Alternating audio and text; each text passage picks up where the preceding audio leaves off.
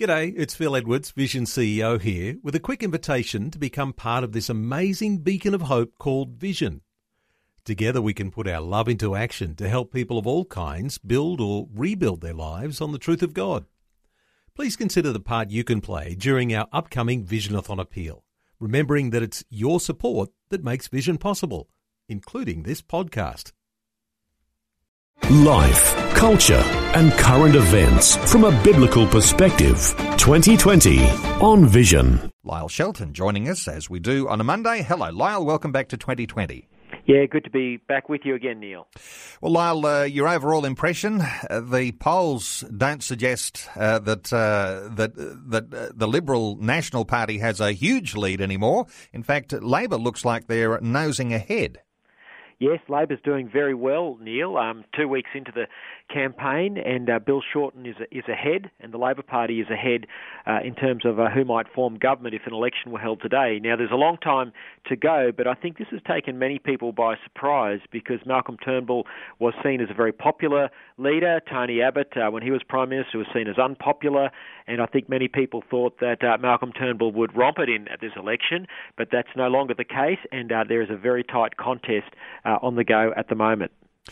Well, I often talk about the way our culture is changing, and that is one of the big important issues that politicians have tried to separate from the upcoming election. And, of course, one of the biggest issues, or perhaps the biggest issue on the agenda, on the radar for this year, may be this marriage plebiscite that will absolutely change the way our culture is working. When it comes to what would likely happen if the Labor Party were to win the election, Lyle, they've got a plan for a new LGBTI commissioner. Yeah, it's been an extraordinary week on the election campaign trail this last week, Neil, since you and I last spoke. We saw an announcement on the weekend that Bill Shorten and Labor will fund a special human rights commissioner to look at LGBTI issues and supposedly to try and help bring about equality.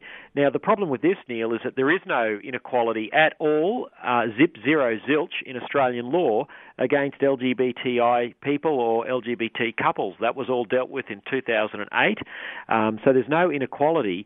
But what I'm concerned about is that by having a taxpayer-funded rainbow policeman on the beat, which is essentially what this commissioner would be, we will see lots more cases like the Julian Porteous case in Hobart, where an archbishop, a Catholic archbishop, was taken to a similar state-based commission simply for distributing information on marriage. And the commissioner down there said that Archbishop Porteous had a case to answer. Now, the case was dropped, but the complainant, a Greens transgender person who has conceded nothing. This is Martine Delaney, has conceded nothing, and I think only dropped the case because it was hurting the gay marriage campaign. So to have a federal taxpayer-funded human LGBTI commissioner is tantamount to having a rainbow policeman on the beat to spur on these sort of vexatious and litigious type cases towards people who have a different view on marriage.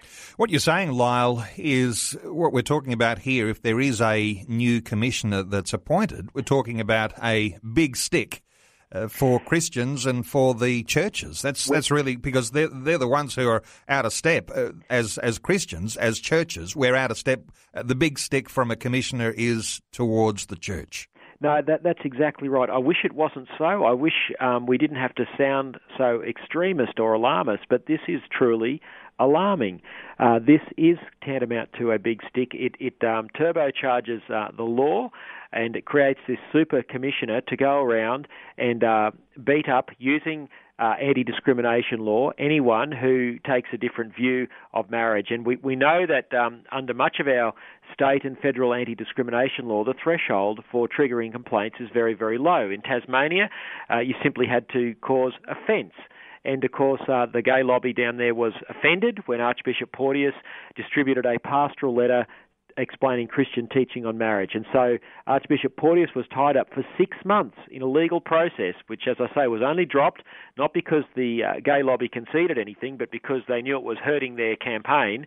But once you have a federal taxpayer-funded gay rainbow policeman on the beat, these sort of cases are going to become easier and easier for people to prosecute because they'll have the resources of the taxpayer and the resources of a taxpayer-funded commissioner helping prosecute a rainbow agenda. It's a real worry for any Australians who want to live out their beliefs that marriage is between a man and a woman.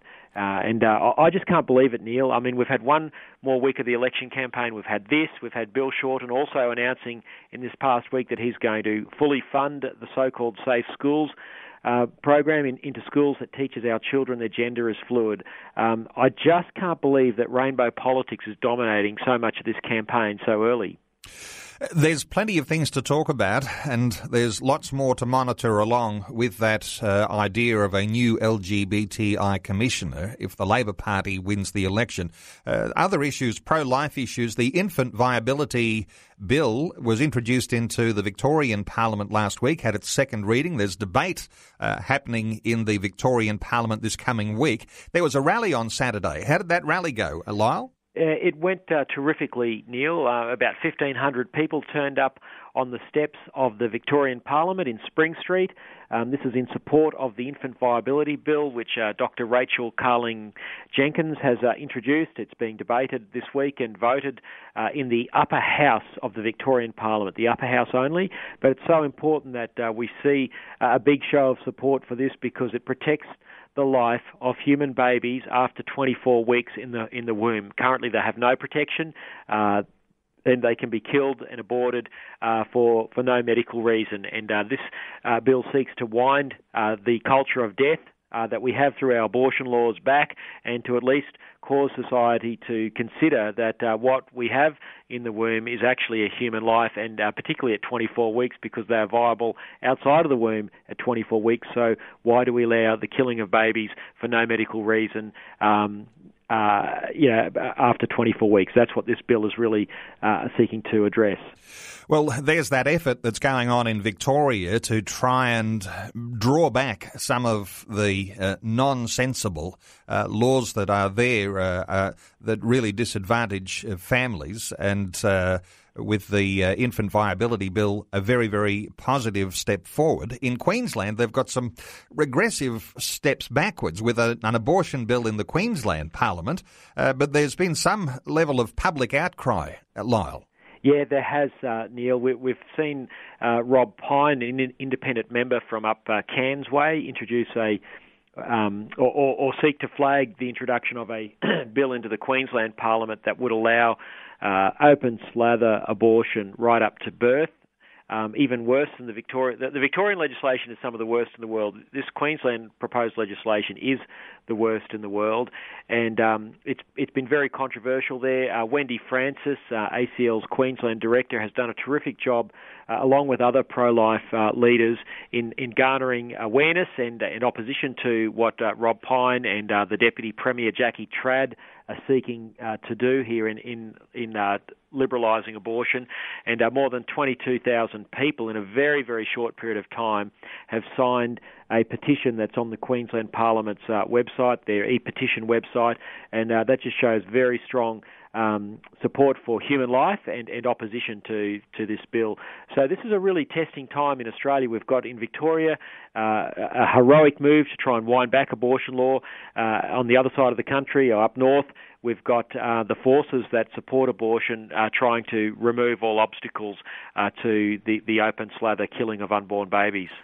Well, there's certainly some prayer points there for Christian believers. And for those listeners wondering why Christians take a pro-life stance on this issue, of course, we talk about being created in the image and likeness of God. It's the thing that gives humanity value. And this value, very important, Lyle, to just take some time to reflect on the value of human life. And we get that because of our Christian faith, our understanding of God's creation of man and woman in his image. Absolutely, and that's a crucial point you've raised, Neil, because this idea that human beings created in the image and likeness of God has been the biggest obstacle to tyrants wanting to kill fellow human beings, where we've had experiments in atheistic governments, whether it's communism, Nazism, or Maoism in China, that has given license to the wholesale killing of people on an industrial scale, because once you take away the idea that human life is sacred in the image of God, that allows for governments to kill people, and we saw that on this massive scale in the 20th century. And we see that that same ideology, if human life is not sacred, if it's not something special, and as Christians we see it as in the image and likeness of God, then it's okay to kill a baby in the womb. There's no problem with that. And of course that's the approach that many in our society take, and this is the reason why it's so difficult to wind back abortion laws, because we've lost sight of what it is to be a human creature. Lyle Shelton from the Australian Christian Lobby. Lyle, always good getting your insights, good getting the update, and in an election campaign, these sorts of issues become increasingly important. So thank you so much for your wisdom today. I'll point people to the ACL website where they can access resources, find out the latest news releases that are coming from the Australian Christian Lobby. These sorts of things will give a good firm foundation for where Christians stand on so many of the issues with the election campaign going on. Lyle, thanks so much for being with us again today on 2020. Thanks a lot, Neil. Appreciate you having us. Before you go, thanks for listening. There's lots more great audio on demand, or you can listen to us live at visionradio.org.au. And remember, Vision is listener supported. Your donation, large or small, will help us continue connecting faith to life for hundreds of thousands of people across Australia and around the world. Learn more or donate today at visionradio.org.au.